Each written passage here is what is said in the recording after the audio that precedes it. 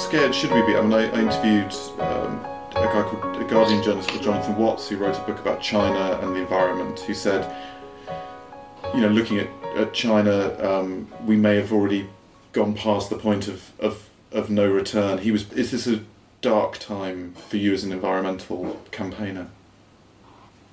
I'm not going to let it be a dark time. I don't think we have time for it to be a dark time. It is. You ask how frightened should we be? Well, there's certainly evidence to be as frightened as you want to be. Fear and anger are twin or related emotions. One is productive and one is not.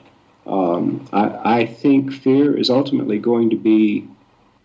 I think it's necessary for a while, but I think we have to put it down and be angry and active. And fear can really shut you down. Fear can trigger a flight response. It can trigger a comatose response. Grief can do the same thing. I think it. It's about a 2-month period of honoring the fear, but at some point it's going to be an indulgence, and there's not going to be. It's going to rob our efficiency and energy. And I think anger will be a good transition into just the straight ahead work of resistance. And what should we do? Can you give me personally some advice about what I should be doing? I always feel that awful sense of probably complacent hopelessness, so I sit at home and complain. And everybody's asking that, top to bottom, east, west, north, south. What do we do? What do we do? Kind of what worked for the other side. I mean, people spent 8 years belly aching about the Clintons and demonizing them like it sucks, but that's part of the basic fabric of changing cultures is to say, no, I'm not going to allow this culturally in my country, in my world. Speak out against it.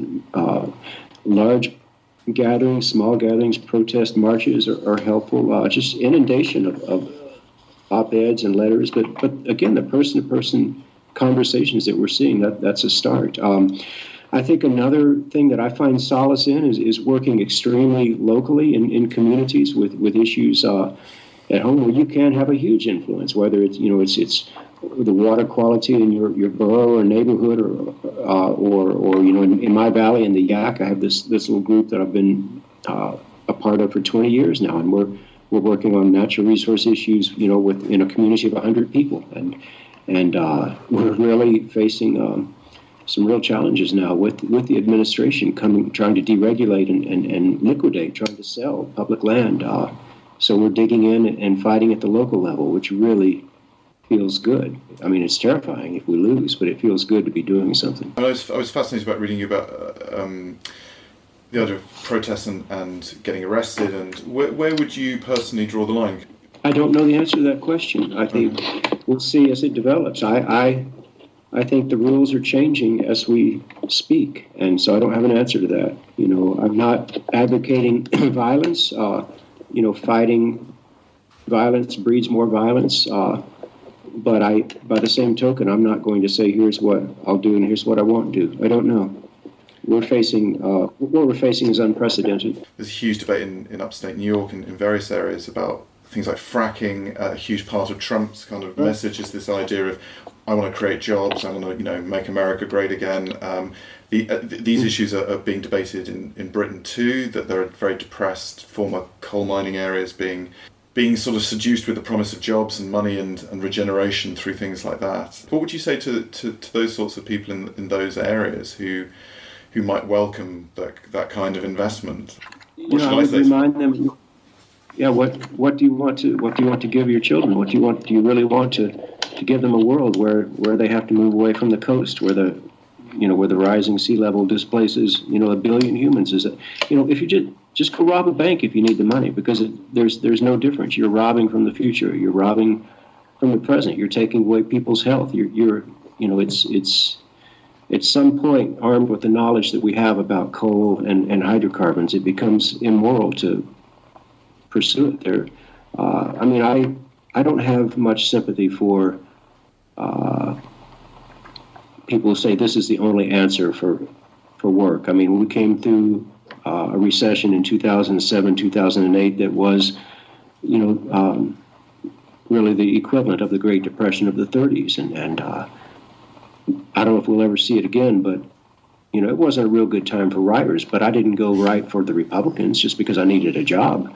I just rolled up my worked harder and took any job doing anything I could, and kept my dignity, if not my resources, and I didn't do anything I was ashamed of, and there are other forms of labor other than digging and burning coal. Is that kind of the world is facing a global labor shortage? I mean, manual labor is going to be in great need and supply. It already is. That's an artificial myth. I'm not saying that the coal miners are skilled in going out and constructing solar panels at this point, but there's always something. You can always do something other than wrong.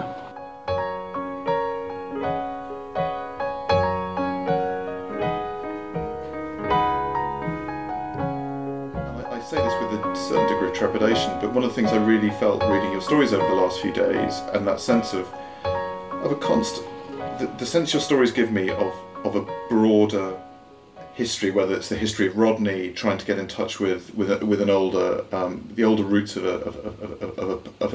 a place, but also just the sense of we're only going to be here for 5 seconds. We might want to have a broader perspective than the one we're currently having, which seems to be increasingly sort of eroded.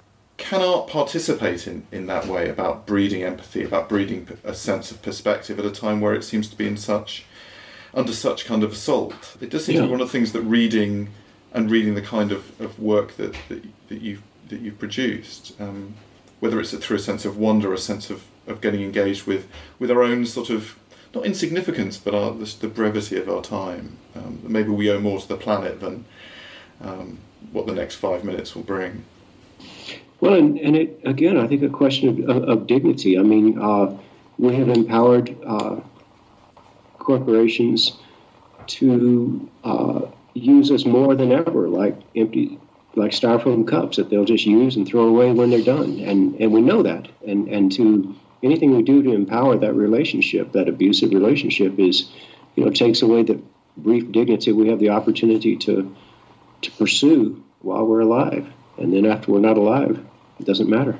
I feel like I've been seduced often. I mean, I do sometimes wonder if, particularly in Britain, if we have replaced a kind of religious sense, or what we've replaced it with is a kind of consumerism. And I've got a small child, and I do worry about the kind of values and how do we import those values. And I have problems with religion, but it did instill something in people that maybe we've lost or we haven't found a way to kind of replace. Yeah, no, I feel that in this country as well. That I don't know so much it's been a seduction as just we've allowed ourselves to have our attention pulled away from where it was and directed somewhere else. Almost more of a hypnosis, a narcotized hypnosis, a manipulation more than, because what we're looking at is really not that attractive. It's just more what we've become accustomed to looking at. Just whether it's pink plastic sandals or any of the obvious fill in the blank material monstrosities or nonsensities that are being sold, or any of the ideas or lies or altered truths that are being sold. We have lost the ability to. We've allowed ourselves to lose the ability to. To make decisions, really. And to be sceptical in that, I guess I've sort of been thinking. Yeah. I've been thinking a lot about this in the 19th century sense of just questioning and questioning and questioning. And exactly. No, to be skeptical, I think, is one of the tools that we allowed to be taken away from us. And yeah, it goes to the heart of consumerism. I mean, if you're a marketer, that's your goal, is to take away skepticism. That's your primary goal, and you hammer your market until they cannot no longer be skeptical, but have to say yes. You're absolutely right. I mean, again, Whitman, obey little, resist much. We've lost the ability to be skeptical or resist. We've allowed ourselves to. Yeah. Do you see any cause for hope in the very immediate future, in the way that people are gathering themselves to try and to resist? I do. Yeah. No, I mean, I think I think Trump has overplayed his hand, and if I'm right, it'll be a glorious thing to participate in and witness. And if I'm wrong, I'll run into the woods and yeah, catch fish and eat deer.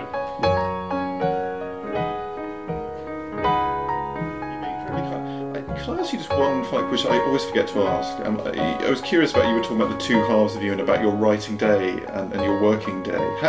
How does that work? This is the more sort of is the writing the thing you do straight away? Is that your first? Yeah. Just silence and coffee. Yeah, no, I start early before I get too agitated, and yeah, it's hard to go into a dream when you're agitated. So you kind of want to slip into it unannounced and unobtrusively. Yeah. Do you write by hand? Is it pen and paper, or is there a computer?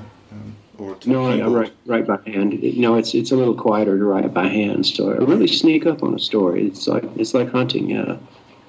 So, does it give you anything else? Is there something sensual about the pen on paper? Do you have to use a particular pen?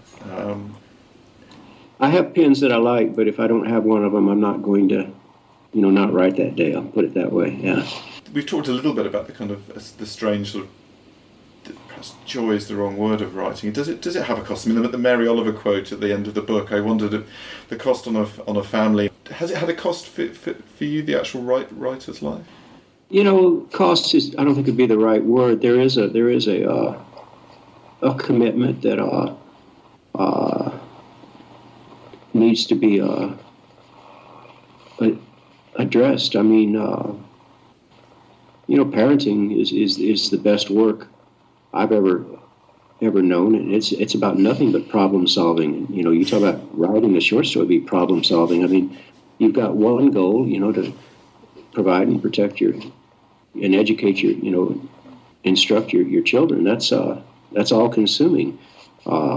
So that writing, is almost a meditative form of therapeutic escape from that larger goal. And yeah, I mean, I wouldn't.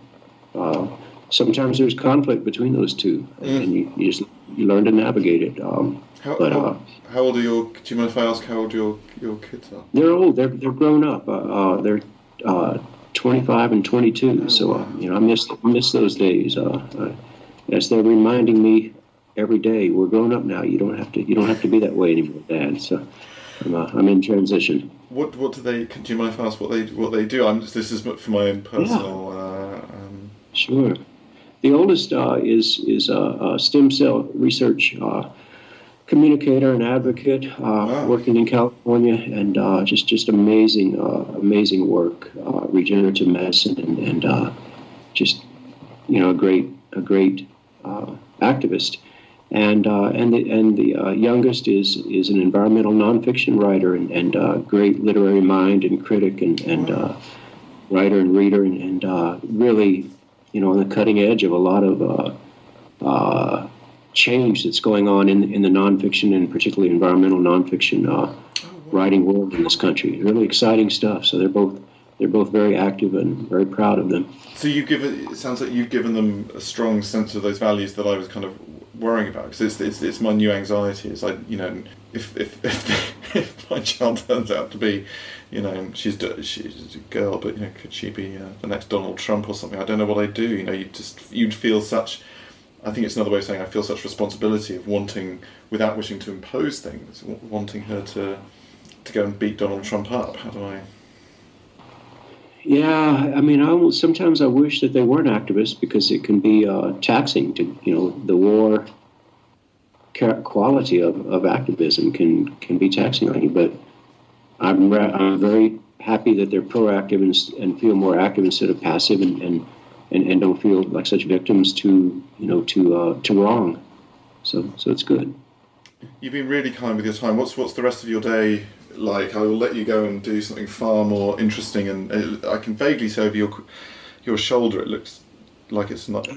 It's a pretty day out there. I don't know if that's. I'm going to drive north and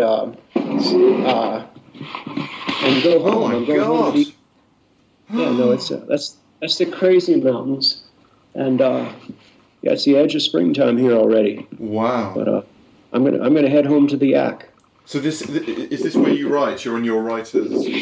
I live in two places. I teach here in near Bozeman. I'm in a place called Paradise Valley right now. Great name, and then I'm going home to my permanent home in the Yak Valley. I'll go home this evening, and that's where I do most of my work. But these two places back and forth, yeah. Oh wow! It looks utterly beautiful. It really is. No, it's